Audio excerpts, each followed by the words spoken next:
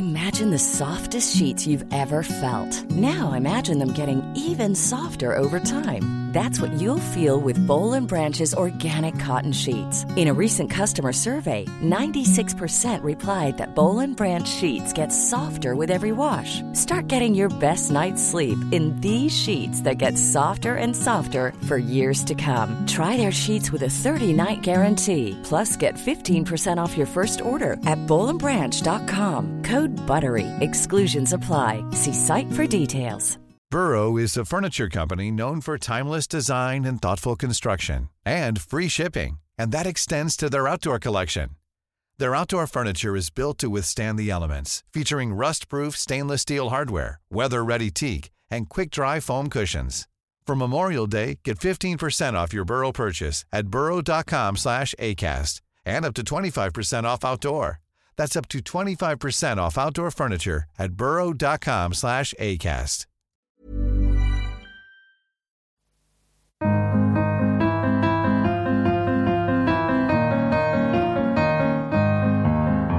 Hello, and welcome back to the Prospect Interview, where we speak to the brightest minds and talk about the ideas that matter in politics, arts and society.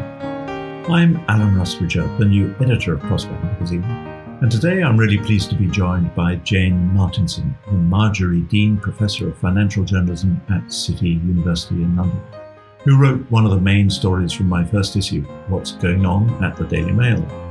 In her piece of in-depth reportage, Jane charts the Kremlin-esque machinations at the top of arguably Britain's most influential newspaper that led to the toppling of the popular Old Etonian editor Geordie Greig, and why the Prime Minister Boris Johnson is probably not too displeased at that particular bit of news.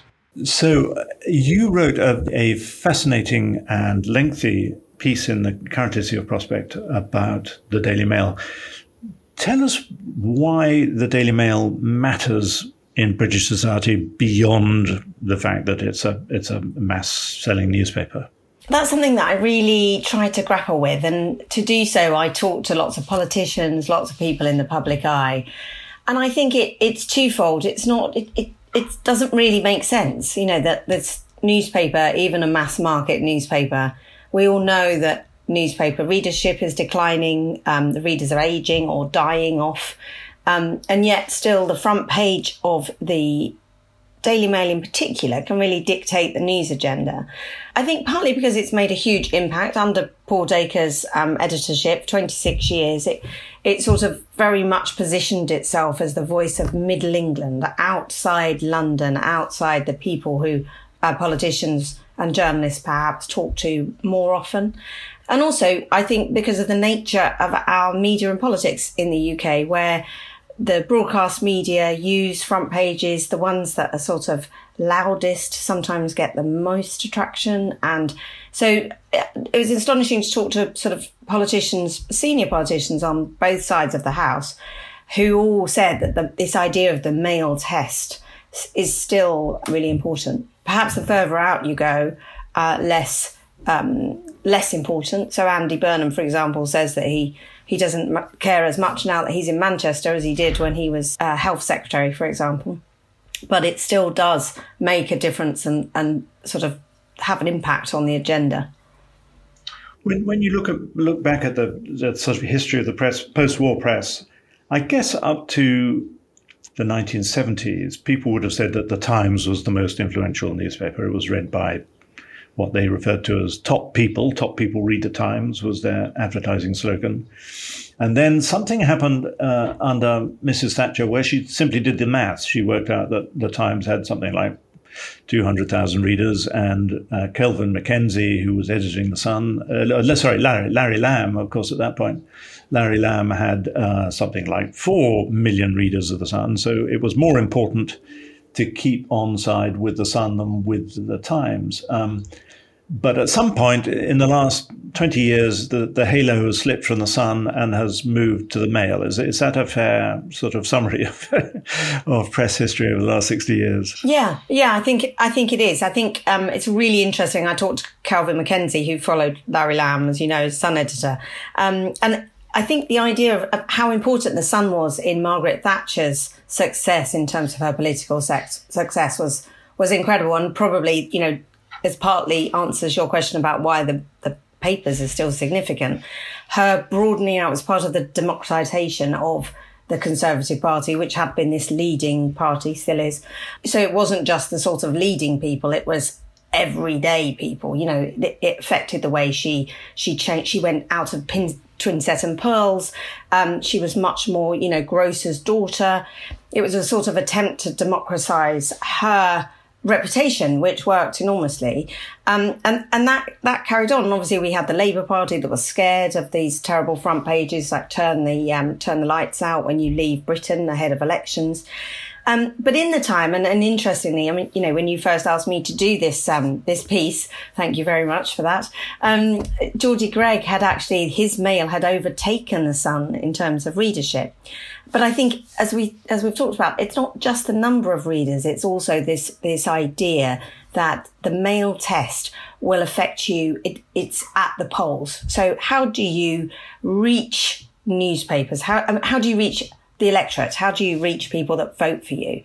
I think what's really interesting now, and if we were to have this conversation in 5-10 years' time, the Turing law is sort of, everything is getting faster, that the democratisation now is about the web and how this sort of intermediation, how do newspapers, the sort of legacy media, as they're often called, how do they go on to the web and become this arbiter of what really matters and start speaking sort of, the stories they promote, they're the ones that matter.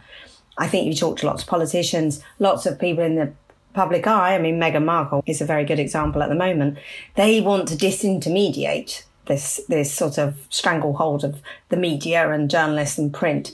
The Mail has this sort of aura of reaching the largest number of people, not just its readers, as I say, but by setting the news agenda with online and on broadcast media. Before we come on to Geordie Greig, who became editor about 3 years ago, we should just talk about Paul Dacre. So he was editor for 26 years and was, I suppose, a giant figure in Fleet Street, loved by some, loathed by others. Describe Dacre as an editor and the paper that he created. Well, I think it was really interesting. I talked to a lot of people for this piece, and a lot of people inside the Mail, very few of whom wanted to be quoted given all the changes that were happening during the time. I think he, as you say, loved and loathed in equal measure, or respected, I think, rather than loved. He'd been editor for 26 years. The Mail had done incredible things. People talk about awards, but the Stephen Lawrence thing was a real high. He also chaired the Editor's Code. I think he also is the epitome of the editor who refuses to explain or to really engage with people that he just doesn't believe in. So particularly his, the last few years where he really, the Mail, these are studies to be done, but how much impact the Mail had in encouraging people to vote for Brexit. He would, those sorts of front pages that would call judges enemies of the people and crush the saboteurs. At a time when we'd had our first sitting MP that had been killed in an absolutely appalling murder, it felt like he had really coarsened the discourse, actually. It was making a very angry nation that was quite divided over the issue of whether or not we were in the EU, even more divided. The defenders of particularly tabloid journalism say, look, we're not... It's a mistake to say that we're leading opinion. What we do is to reflect opinion. We wouldn't sell 2 million copies or 1 million copies or however hundreds of millions follow the title on the web if we were arrogantly leading. What we brilliantly do, and if they're feeling cross, they would insert, and what the broadsheets don't do, is to have our finger on the pulse of what's become known as Middle England. Where are you on that argument about say over Brexit or who should win the vote at a general election. Is this the Daily Mail having a gigantic and disproportionate effect on British public opinion, or is it simply reflecting what it believes public opinion to be? Well, I suppose if I can answer that question in a slightly different way, I think what the best tabloid newspapers, and I include the Mail in this actually, is I do think when they do the job well, do the job of journalism well, they really do hold the powerful to account. And so when we have stories about what's happening at the moment, for example, with our Prime Minister, if they are genuinely running stories, so we would not have heard, for example, about the Christmas party that was being held on the day that, the Prime Minister had actually banned people from seeing their loved ones in hospital. So I do think there is very much, the right of tabloid newspapers, sort of campaigning tabloid newspapers, to be able to at least give their version of what is the sort of thoughts of the people who are not in the sort of worlds of Westminster and Fleet Street necessarily. Now, that really has to be done, though, as a genuine journalistic exercise and not by the whim of either the editor or the proprietor, who, have their own views. They tend to older, very wealthy white men, then saying that actually what they're doing is sticking up for the people of Sunderland. I think we need to see proper reporting, proper evidence of that. And at this point, we ought to introduce the figure of Lord Rothermere, the proprietor of the Daily Mail, who is a genuine press baron. He's inherited his title because his ancestors were press barons. So you have this figure who owns his title, and it's very difficult to know what he really thinks because he almost never speaks. But any reader of Private Eye over the years would have picked up the allegation that Lord Rothermere and his wife, Lady Rothermere, actually didn't necessarily agree with a lot of what the Mail wrote, and particularly they were a bit squeamish about the Mail's very raucous line on Brexit, and that they were themselves Remainers. I think officially Lord Rothermere is domiciled in France.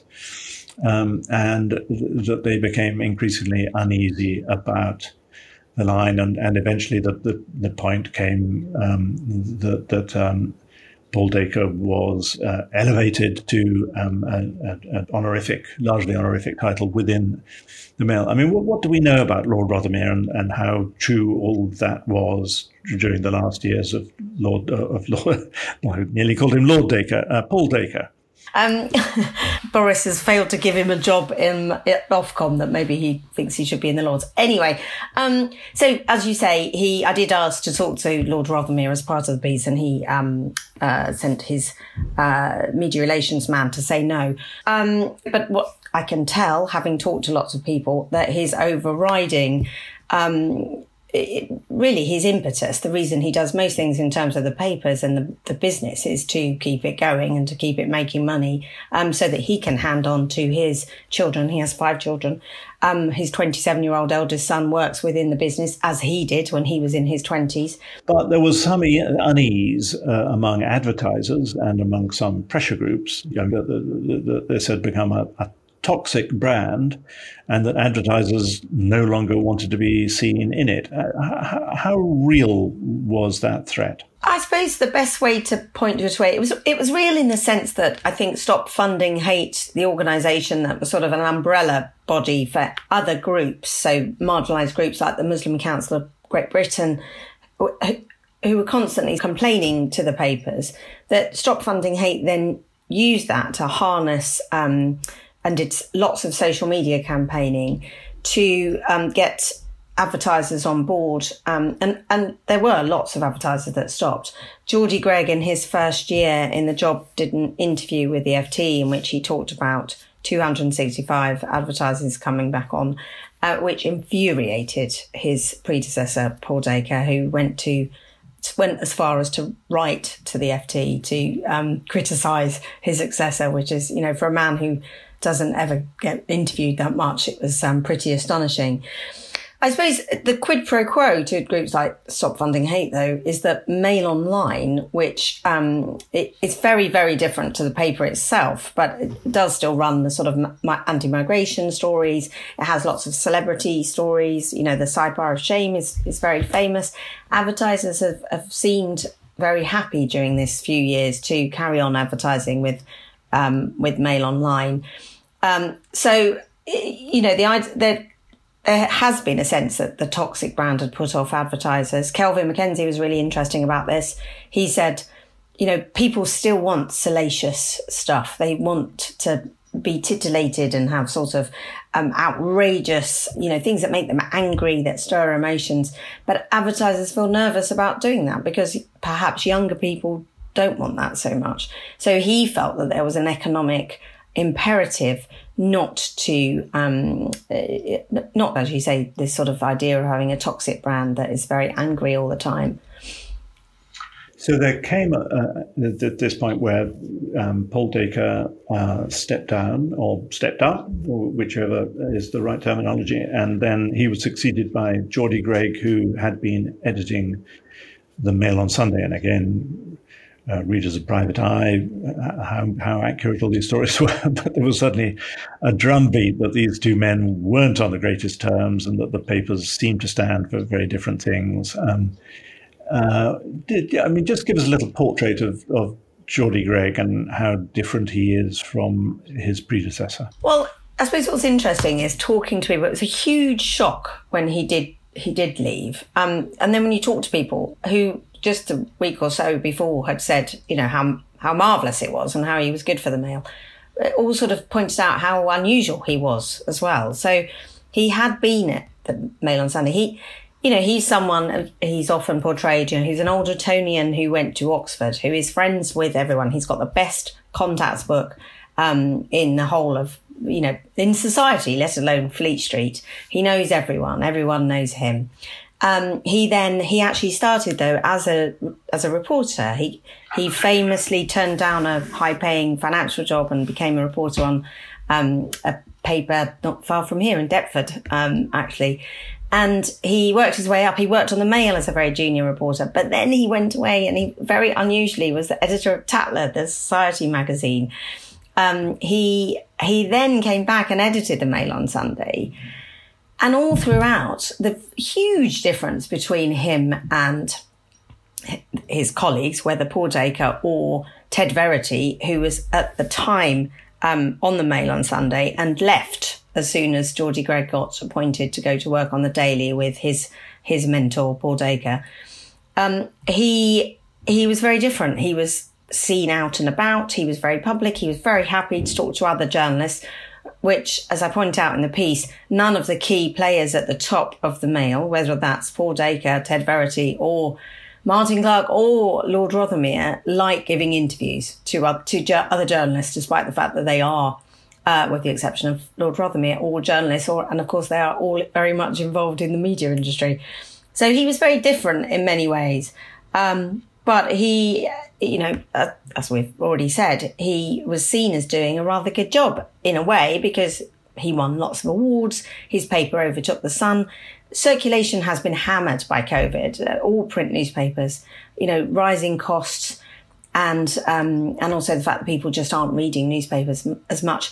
But the Mail had done better than its mid-market rivals. Oh, and indeed tabloid rivals. If you had to describe how the Geordie Greig Mail was different from the Paul Dacre Mail, and some people said it was a kind of gentler version of the Mail, is that fair? I think there was definitely a difference in tone. I think, and quite a few people I talked to, whether that was Jeremy Hunt on the Conservative side or Chris Bryant, who's a huge fan of Geordie Greig. I think the idea that the harsh, nasty edge, there was definitely a sense of no more Mr. Nasty. Often the story choices were, surprisingly similar. There were still lots of stories about the royals, although they were different stories. And actually, you've really seen since Geordie Greig has gone. It's not been very long, but a real sort of sense of the Royals and the BBC are back in the sightlines of the daily and not just the Sunday Mail title.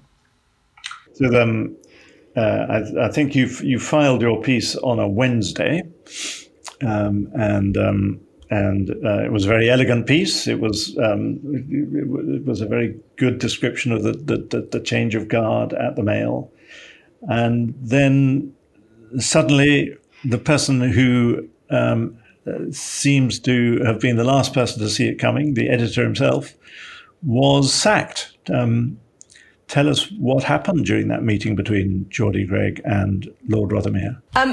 Well, so far as I know, there were only sort of two people actually in the meeting at the time, but lots of people obviously saw Geordie Greig leave his office, and he was called up by Lord Rothermere.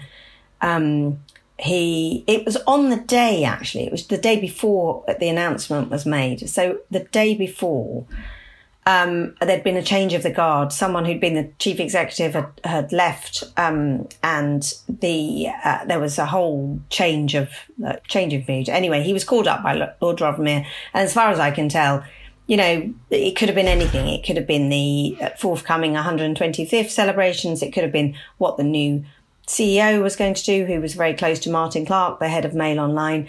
And instead, what happened is Geordie Greig walked into this, the office, the huge suite of offices that Lord Rothermere has on the 6th floor of Northcliffe House, and was told that he was no longer required. And the word that was used was brusque. It was a very brusque meeting. There was a lot of shock, I think. I mean, he was obviously incredibly shocked. When the announcement then went out after the markets closed on the Wednesday, as you say, the shock in the newsroom was audible. I mean, no one saw it coming, apart from obviously the tiny handful of people that were involved in the decision. And why was he sacked? So there are two things, really. There's the economic reality that Lord Rothermere has been convinced that, I think online is the future, which we'll all agree with, but it's the sort of how you transition to that space.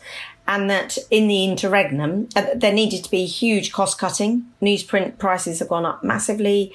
It's really expensive to print newspapers. And there needs to be a merger of the Mail on Sunday and the Mail, the daily title. And most other newspaper groups have did this years ago. But, the Mail and the Mail on Sunday still act like competitive beasts. They have their own staff. They compete on stories. They'll even put bids in for books, for example. And as you know, Alan, that the sort of Guardian and the Observer, that happened a long time ago, 10 years or so, when it became much more of a sort of combined operation, albeit with different editors and some different staff. So Ted Verity was seen as the person who would do that, with Paul Dacre coming back to help. Added to the fact that there was a lot of this sort of internecine rivalry that meant that it had to be one or the other. So, the sense that it was Rothermere's decision that Ted Verity would be the one who would do these cuts. I mean, you remember that the announcement about Paul Dacre didn't happen for another 3 days. It happened on the Monday afterwards. So initially the story was that Ted Verity, the former editor of the Mail on Sunday, was now going to be editor of the whole show. And Martin Clark, the person who had built Mail Online into this world-beating operation, would be promoted within the organisation. Actually, Martin Clark, his title is publisher. So he had always had this role where he had, as you say, for 12, 13 years, he'd built up Mail Online into be one of the most read sites in the world, not just the UK, but America and Australia. He'd had this title of being publisher, and he could advise the editors of the print titles. Now, again, his relationship with Geordie Greig was not seen to be of the best. So that didn't really happen. So his title stayed the same, but he then seemed very much to be, his position was confirmed as the person in charge. And even though Ted Verity had been given all Mail titles, the 7-day operation, Martin had this sort of publisher role that he could advise him on what to do. I mean, he's known to work 14-hour days anyway, doing the online things and spending half his time here and half his time in New York. So, how much he would do. It was very much Ted Verity was the one who was promoted. We should say that all this is against the background of Lord Rothermere trying to take his entire company private. So it's a very crucial point for the company. Yes, it's a key one, actually. I should have said when I was talking about the economic reality and why Rothermere decided to do this when he did, that the decision to take the company private, buy out the shareholders, have full ownership, is felt to be key to all of this happening now. So there were still two more twists. So you after a period of despair, I heard in your voice, having just written this beautifully turned piece, the realization you were going to have to completely rewrite it because the situation had changed. But there were still two more plot twists, weren't there? So the first, which you've just hinted at, was that Paul Dacre, who had been in for the job of chair of Ofcom, the media regulator, suddenly announced that he was no longer interested in this job, that he was very rude about the so-called Whitehall blob who had stopped him having this job. And suddenly 2 days later, he popped up returning to the company he had resigned from a few weeks earlier. Not resigned from. They've been slightly misreported, which is very easy to do, obviously, with this whole organisation, as they don't necessarily put press releases out when they make these announcements. So at the end, when he'd left being editor-in-chief, he had a 3-year contract to be, it seemed like it was an honorific title of being chairman of associated titles. But he kept his office on the 6th floor. He kept his secretary, his chauffeur, his various perks. At the end of that 3 years, he was still in this long-running saga of trying to be chair of Ofcom, which he has written about rather entertainingly since deciding not to go ahead with it. When that really, he felt that was not going to happen, as you say, because he was fighting against the blob of the civil service. The renegotiations with Lord Dacre about whether or not this contract, his secretary did indeed retire after, I'm sure, long service with him, but he had a renegotiation with Lord Dacre, Lord Rothermere. I've done it as well, and you heard it here first, obviously. And he basically has agreed to go back, which is interesting, given that he is 73 now. Not that I'm in any way ageist, and 73-year-olds can do fabulous jobs, especially with that much experience. Although Lord Rothermere did actually. One of his first acts when taken over from his father was to stop directors from staying on post 75. But anyway, that's by the by. He came in. So Geordie Gregg's last day was on the Friday. And on the Monday, there was the announcement about Paul Dacre's new title back advising Rothermere. And of course, Ted Verity, the editor now of all the print titles, and Martin Clark. So you then rewrote this piece, and it was equally elegant, and we were very grateful for it. And we did our own edits, and finally pressed the button to print the magazine. Whereupon the final bombshell. So tell us what the final bombshell was. So I have to say, when the announcement went out in the Mail office, for anyone who's read the piece, everyone. On the Mail newsroom, you could hear people whispering swear words. I have to say, the one that actually made me swear out loud was the Friday night announcement. I got an email sent by the really very helpful PR man. He sent an email saying that Martin Clark had decided to stand down. And I have to say, it was the one that actually made me yelp, because Martin Clark's position seemed to be so brilliant. He had been rumoured, I had talked to quite a few people, he had been rumoured to be offered a job at by Rupert Murdoch. That was, people were desperately scrambling to work out why Geordie Greig had been sacked. But it was, they thought, well, Martin Clark has gone and got everything. He is now fully in charge of the train set. However, this turns out not quite to have been right. The official announcement suggests that this wasn't entirely of Lord Rothermere's. He didn't really want it to happen. He had tried to keep him there. He's going to stay at least until the end of February working, and then he's going to be committed to the organisation to the end of next year. He's understood, like many successful media executives of his age, he's 57, to be quite tempted to build something his own and he would make more money that way. Now, of course, Mail Online, he's done a fantastic job and been paid handsomely by all accounts, but he doesn't own it. And he is very unlikely to ever own it, as his name is Clark and not Harmsworth. So he is understood to be thinking about going off and doing something else and setting up something else. And in the announcement, Lord Rothermere suggests he would actually help him to do that, or be supportive is the word, I think. Can we end up by just talking about the politics of all this? So one thing that I think a lot of people have found rather striking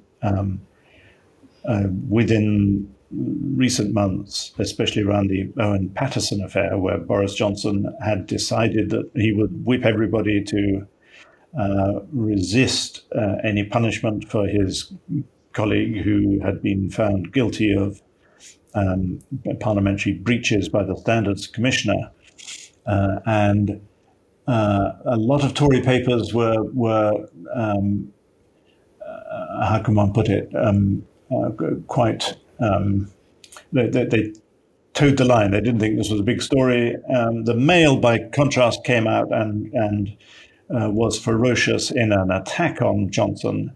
And it was widely thought that the Mail's front page led to Johnson throwing in the towel and doing a U-turn, thinking, well, actually, if I've got the Mail against me, I have no hope. So the Mail was being fairly aggressive towards Johnson. They'd also broken the story of the wallpaper under Geordie Greig. And now Greig is gone. What about the conspiracy theorists who say there's a link here that actually it suits the Mail? Maybe it suits other newspapers who want to have more lenient privacy laws, for instance, in the wake of the Meghan Markle recent victory, to have a more pliant editor in that chair. Is that far-fetched, or is there something in those whispers? Well, I think it's absolutely right to say that Ted Verity, when editing the Mail on Sunday, did not cover Wallpapergate or indeed the Owen Paterson story with the same fervour that Geordie Greig's Daily Mail did. And since he has taken over, the issue of sleaze in the government has fallen down definitely the Mail's agenda. And it would be clear that if you were Boris Johnson, you would possibly raise a glass of champagne at the news that Geordie Greig had left and Ted Verity had taken over. It's interesting what you say about the privacy laws, because it has, with the Meghan Markle result, we had the Court of Appeal saying that ruling in favour of her privacy and copyright case. The Mail they're considering a further appeal. I'm not sure if they're going to do that. Well, I think it's absolutely right to say that Ted Verity, when editing the Mail on Sunday, did not cover Wallpapergate or indeed the Owen Paterson story with the same fervour that Geordie Greig's Daily Mail did.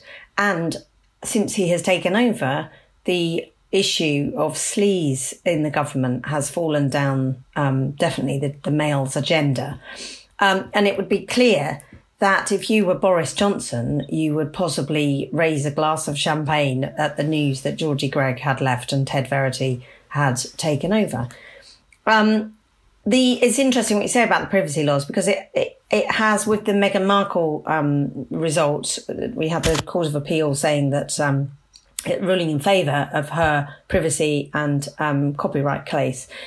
The Mail they're considering a further appeal. I'm not sure if they're going to do that. But they are definitely seeing it as a part, a really good way of arguing that privacy laws should be changed. So now we've come out of the EU, we need to give celebrities such as Meghan Markle less right to dictate what is and isn't used. And other papers, as you say, there have been interesting interviews in the Times. There's a real sense that, having, if you believe in the sort of, this is you scratch your back, I'll scratch, you scratch my back, I'll scratch yours.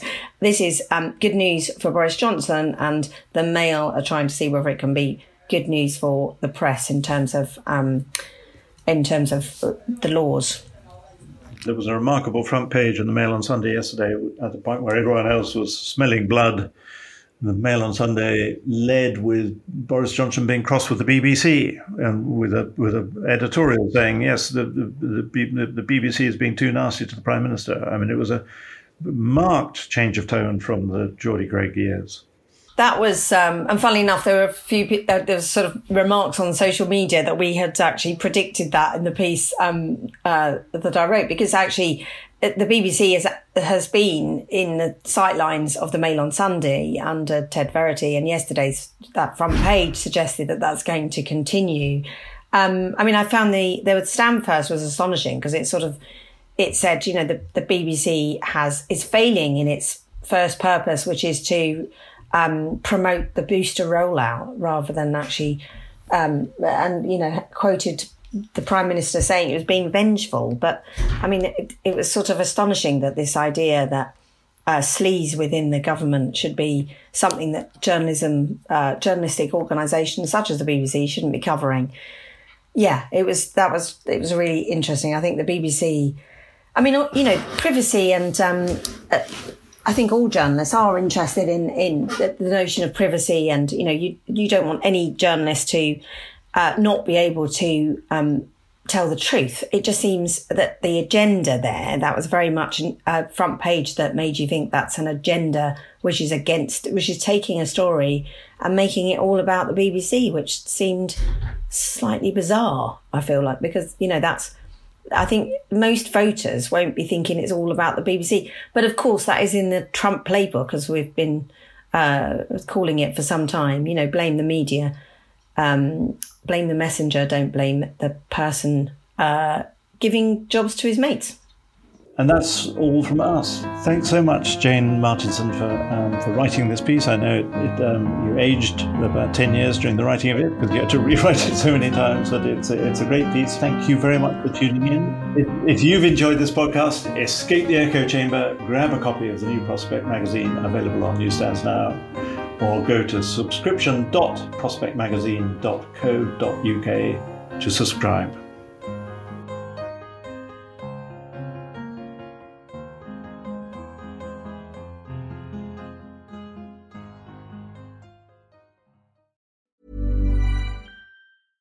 Imagine the softest sheets you've ever felt. Now imagine them getting even softer over time. That's what you'll feel with Boll & Branch's organic cotton sheets. In a recent customer survey, 96% replied that Boll & Branch sheets get softer with every wash. Start getting your best night's sleep in these sheets that get softer and softer for years to come. Try their sheets with a 30-night guarantee. Plus, get 15% off your first order at bollandbranch.com. Code BUTTERY. Exclusions apply. See site for details. Even when we're on a budget, we still deserve nice things. Quince is a place to scoop up stunning high-end goods for 50 to 80% less than similar brands. They have buttery soft cashmere sweaters starting at $50, luxurious Italian leather bags, and so much more. Plus, Quince only works with factories that use safe, ethical, and responsible manufacturing.